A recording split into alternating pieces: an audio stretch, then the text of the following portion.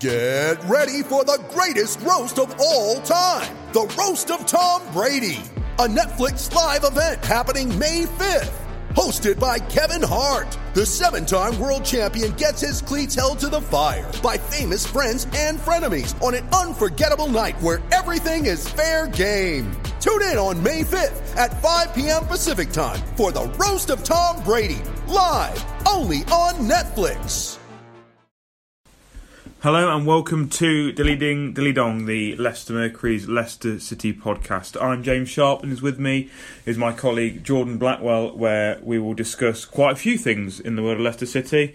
Not to mention the defeat at Crystal Palace, the performance there, the refereeing decisions, the boos, the travel disruption that Leicester City have been through, and then we'll move on to Claude Puel's press conference that he had today, and then look at the rather big task that Leicester City have of beating Man City for a place in the Carabao Cup semi-final. So, John, we'll start off with the Palace defeat, and I know you were away on holiday, so weren't at the game for once.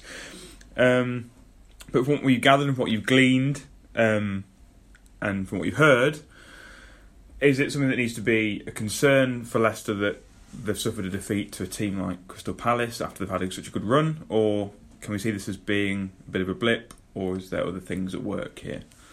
I think we have to consider it to be an off day for the time being until there's a run of underperformances, and I think that's what it was. It was a bad performance. It was certainly the worst under Puel and possibly the worst of the season. But I think until we get a string of performances like that, I don't think there's anything to be too concerned about, particularly considering the Southampton performance only a few days earlier, which was probably the best of the season. Yeah, I think that was probably the most concern or frustrating thing for Leicester fans, because we'd seen all the 4 games Leicester playing so well, and that win at Southampton was arguably the best performance of the season. And then 3 days later, they turn out a bit of dross, really, which is the worst. And after the Southampton game, people have been dreaming about looking at the table, looking at Europe, looking at 4 places off the Champions League spots, and then they get the performance which is so poor, which I probably think is why the fans are so frustrated, and which led some of them potentially to boo the team. I know I've written about it this week. There's been quite a lot of people on social media telling me to wind my neck in and say that they pay their money so they can do what they want, and that is true, that is fine. And like I said, if you pay your money, you have every right to boo the team. But my point was, well, is it really deserved after they've had a run which has been so good, and also under Claude Puel, it's a new project, it's always going to take some time. What is a reaction like that deserved? I don't think so. No, I think, like you say, I think people have the right to do whatever they want and to express their disappointment or frustration or concern in any way. But I don't think it. I don't think it was deserved. But to be honest, I don't think it makes too much of a difference either way. I think footballers know what the game is about. They know that being booed is a possibility. They know they've not played as well as they could have done. Yeah. So I don't think they'll be thinking, oh no, all of a sudden the fans aren't on our side. I think they know the fans are on their side, and they appreciate good performances and they appreciate effort. And I just don't think that some groups of the fans quite saw that, and so they chose to express that by booing, which I don't think is too bad. I think the players all sort of just get on with it, really. Yeah, to be fair, Claude Puel was asked about it in his press conference and said, is it a bit harsh after 4 wins in a row? And to be fair to Puel, he said, well, that they can understand the frustration because, to be honest, we felt the same frustration about our own performance because it had been so good and it was so poor. So, like you say, Puel said he could understand it, and like you said, I'm sure the players would be able to understand it as well. I just don't think it helps all that much. Some fans were saying that the boos were aimed at the referee, Martin Atkinson, for 2 pretty contentious decisions. Now, I'm not sure whether you've seen the incidents back yet, but there were 2 that were which came very quickly and were the key moments of the game, where Iborra first had a header ruled out for a push, and then Ndidi obviously gets straight a second yellow card for for diving. I mean, I don't think. Have you seen those incidents? Just I've as not, no. Yeah. Well, I don't think the boos were aimed at Martin Atkinson. They were maybe at the full-time whistle. Some of them were, but the ones at half-time weren't. But I think it would be a bit harsh to boo him as well, because to be honest, I think he got both of them right. There's definitely a little push there from Iborra. So you would argue that happens all the time at set plays.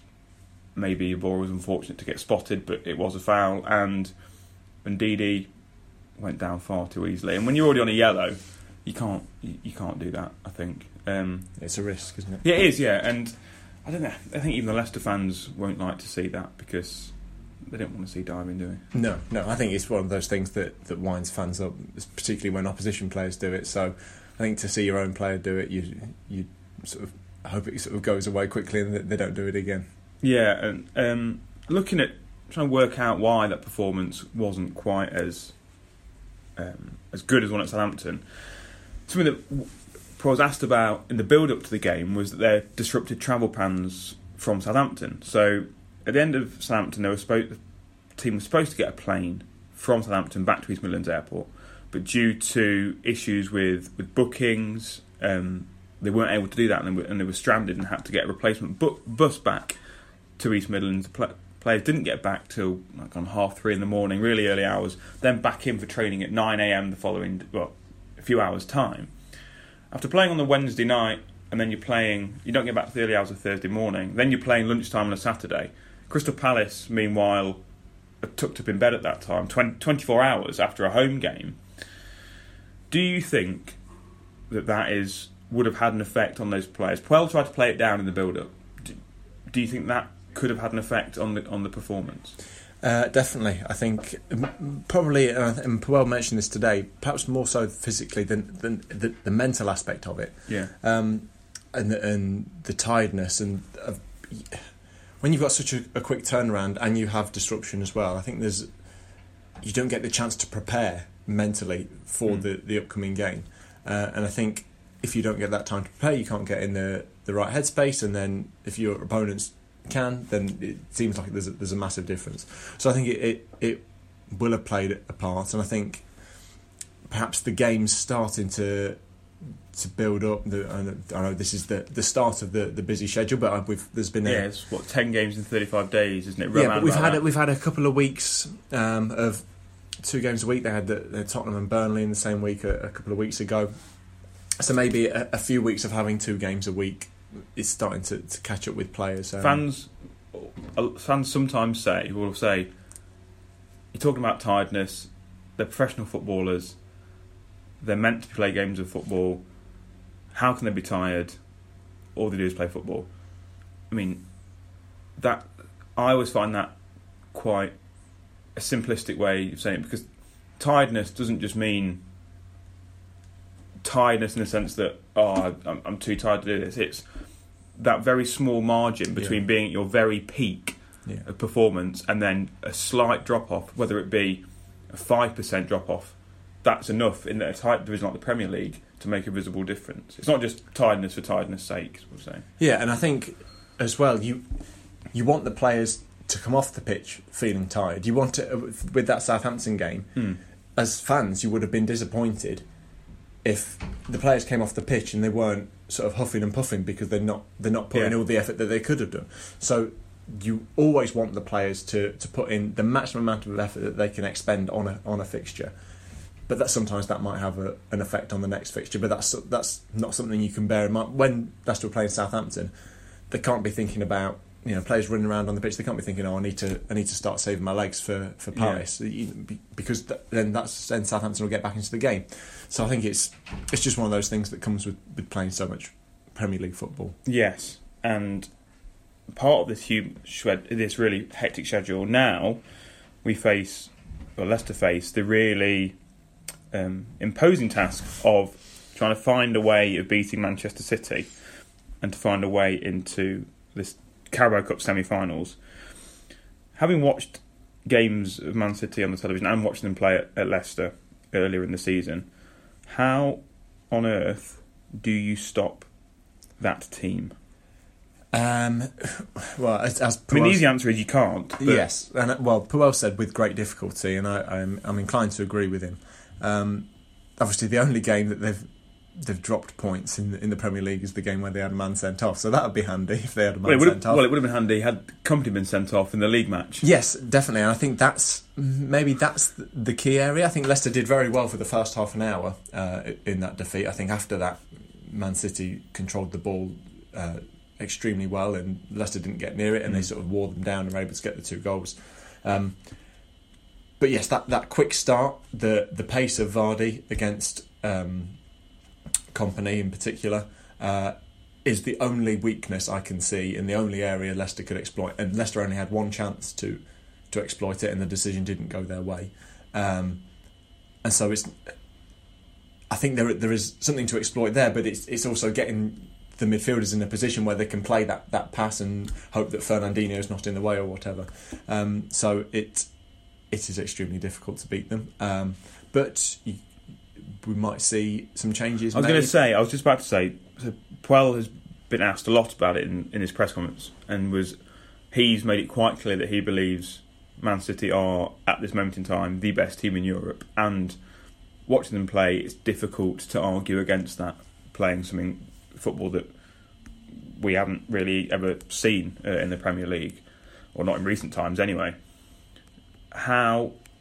If, say, Guardiola decides to change 6, 7, 8 players, are the players that he can bring in, are they still able to play that level of football that Guardiola has been playing with his first strength team? Is there strength in depth so much that whoever he picks are still going to play that level of football and be that difficult to beat? I think the key players in that regard, I would say yes, they can keep up that level of performance, unless De Bruyne and Silva don't start. David Silva, sorry. I think they're so key to how well they play that if they don't start, then that's when you'll see a difference. And also perhaps if Ederson doesn't start, I thought, Leicester tried to exploit the space in behind when Man City came to the King Power last month.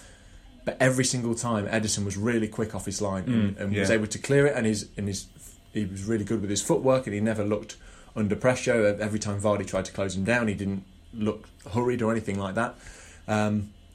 If Claudio Bravo plays, which he has been doing in the cup games, that could be a big bonus for Leicester, because Bravo won't be as quick off his line. He doesn't seem quite as confident in that part of his game as Ederson is, and so that might be something for Leicester to exploit there. But I think in terms of, I don't know, Raheem Sterling might not play and Bernardo Silva might play. There's so many players. Where it's going to be Aguero, Jesus, both or whatever. I think there's plenty of players there. Kyle Walker might not play, Danilo might play. They're still brilliant players. I don't think it makes too much of a difference. No. One thing that might work in Leicester's favour, the ball. Yes, that might be the one thing that comes to their aid, considering that Man City score for fun. Obviously, in their last game in the competition, they drew 0-0 with Wolves and won on penalties. Guardiola wasn't very happy with the Mitre ball, to the extent that the Football League then had to release a statement to say, hang on a minute, these balls are fine. Yeah. They're checked to regulations and stuff. Football's a football.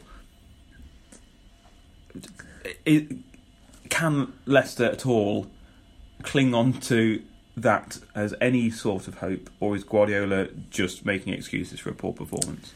What were his reasons? He said it was too light and impossible to score with, which is handy when you don't score for the first time in ages, that you can just blame the football. But I think the lightness of it, and I think Yaya Toure reiterated that as well, that because it was lighter than perhaps Premier League balls are, or certainly it felt lighter to them, it didn't swerve as it usually does, and it didn't feel quite the same.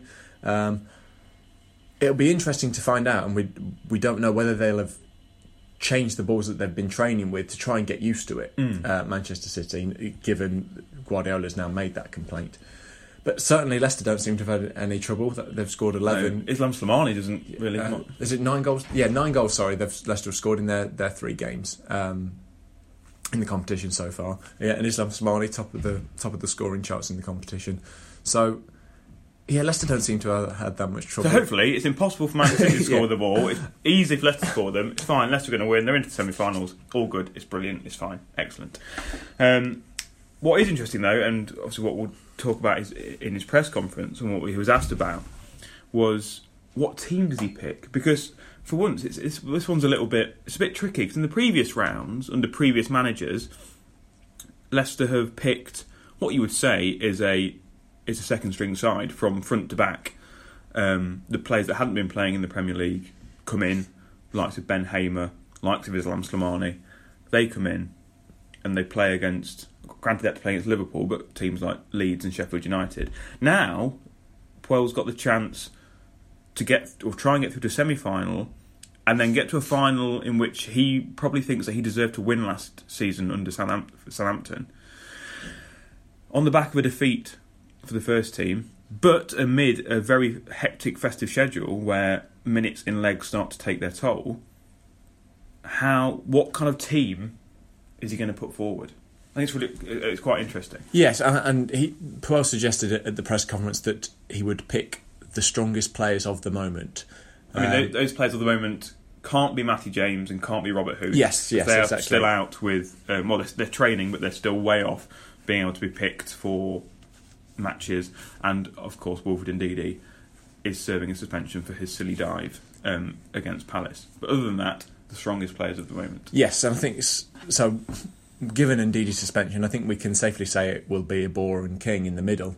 But beyond that, it is difficult to predict. I think I understand what he says. I think he's tried to word it in a way that he can get away with both playing his first team and perhaps some second string, or those that have been considered second string. So I expect the likes of Amate and Dragovic, who have played consistently in this competition. I think we will see them, because I think we've seen Puel give some game time to those players in the under 23s competitions, and I think it's in preparation for this. He's always said he wanted to give players game times in those under 23 games so that they were ready for when they needed to be. I think he's done that to be ready for this sort of game. So I think we'll see them. But since Puel's come in, the lines have blurred slightly as to who's a first team player and who's a second team player. Yeah, because or even under Ranieri, then under Shakespeare, it's been very much your bog standard front to back, the usual lineup that you would see. But now in the middle of that hectic fixture schedule, Puel has talked all the time about rotating. We've seen that front four mix and match. Albrighton coming in, Gray coming in, Okazaki coming in, Mahrez in the hole, Gray in the hole. I mean, Vardy's been basically Vardy and Mahrez have been the mainstays of that. But there's lots of chopping and changing going around. So it's not just a cut and dry first and second team anymore. No, because you would say over the past sort of 12-18 months that Chilwell and Gray are dead certs for playing in Carabao Cup games, because they are, Gray was always the backup to Albrighton, and Chilwell was always the backup to Fuchs. That's not the case anymore, and those two in particular have been playing pretty regularly, and they're the ones that have benefited from Puel's team selections. So yeah, it is really interesting. I think Leicester have plenty of options up front, which makes me think that some of those will play and Vardy won't. So obviously there's Okazaki, Iheanacho, Ulloa, Slimani, Musa. If you pick from any of those, I would say probably more. I think we will see Okazaki, given that he didn't start against Palace. I think Slimani and Musa's absence from recent squads suggests they may Musa not be is involved. The development squad's finest. Yeah. He plays for them quite a bit. Slimani is the interesting one, because he is the Carabao Cup's top scorer at this current moment in time. Has done brilliantly in that. So you would, under normal circumstances, would say you stick him in, you carry on going. But he hasn't been even a part of the Premier League, of the matchday squad, for the last 3 games, I think 3, maybe 4. I think 3. Even in a game where Puel's talking about rotating and using all of his squad, Slimani is still nowhere to be seen. Is he a shoo-in for Man City, or are we not going to see him? I don't think so. I mean, he was asked about it and didn't really give much of an answer. No, Puel was asked about whether Slimani would play a part, and we're no close to finding out an answer. I think Ulloa's recent prominence could perhaps signal that he'll play some parts. He's had a couple of substitute appearances over the past couple of weeks, so he may get some more game time. We know about Iheanacho. He's not really played, but he has been playing in the cup games. But it'd be nice actually, because Iheanacho's come in and struggled to really nail down a place. Much of that is to do with not only injury, but he's never really been had a chance to play in his right position. He's played in the kind of Okazaki role. He's been played out wide. He's never really been given the chance to play where Vardy does, essentially on the shoulder of the last defender, scoring goals and getting into those positions where he can score goals and add to what is already an impressive goal record, or what was a good record for Man City. So maybe this is a chance against his former club to play in his position. Yeah, exactly. And I think because he has been in the Premier League, he played with Vardy, so he has to drop deeper. In the Carabao Cup, he's played with Slimani, who's usually the most advanced. If he plays with Okazaki or Ulloa, you would say that those are the two that are likely to play in the more withdrawn role. Okazaki is that defensive forward, that sort of the Okazaki role, and Ulloa is a target man. So yeah, we'll give Iheanacho a chance to get in behind, to play on the last defender, which is the position we know he's good at, because that's what we saw at Manchester City. He does seem to have that knack of knowing where to go inside the box and making the right runs. It'd be interesting to see if then he's found by Leicester City's attacking midfielders and wide men. I think if Mahrez plays, I think then he might get some joy out of that. But if Gray and Albrighton play, I'm not sure they play the right type of balls for Iheanacho to show his qualities. But certainly that would be interesting, and I think it would perhaps help him playing against defenders that he's played against before and obviously played against in training regularly for Manchester City, and that might help him a little bit as well. Yeah, hopefully. And because if we don't see either Slimani or Iheanacho, that is 55 million quid's worth of talent not included, and also would then raise questions. Slimani especially raised questions about his future at the club. So just to finish, let's have some score predictions, which is always nice to do. What score prediction, please, Jordan? Can you see any way of Leicester City reaching the semi-finals of the Carabao Cup and keeping up their hopes of reaching European football via that piece of silverware? No, I think the game will be. I think the game will be fairly similar to the league game. I think Leicester will probably do okay for the first half an hour and will be fairly solid at the back. May have a few forays forward. At that point, I think Manchester City's quality will tell, and they'll probably grab a couple of goals. So I'll say 2-0 again. Oh, I mean, I'll give Leicester a bit more credit than that, and say that Leicester are going to lose 2-1 or draw 2-2 and win it on penalties. That would do. That would do. Right, that's enough for this edition of Dilly Ding Dilly Dong. Please check back with us tomorrow, where we'll have a live blog of the game from the King Power Stadium, and hopefully Leicester City will be in the semi-finals of the Carabao Cup by the end of tomorrow, and we shall see you soon. Ook bewust bezig zijn met je mobiel? Dat kan al voor $21,50 per maand met de iPhone SE 32 GB.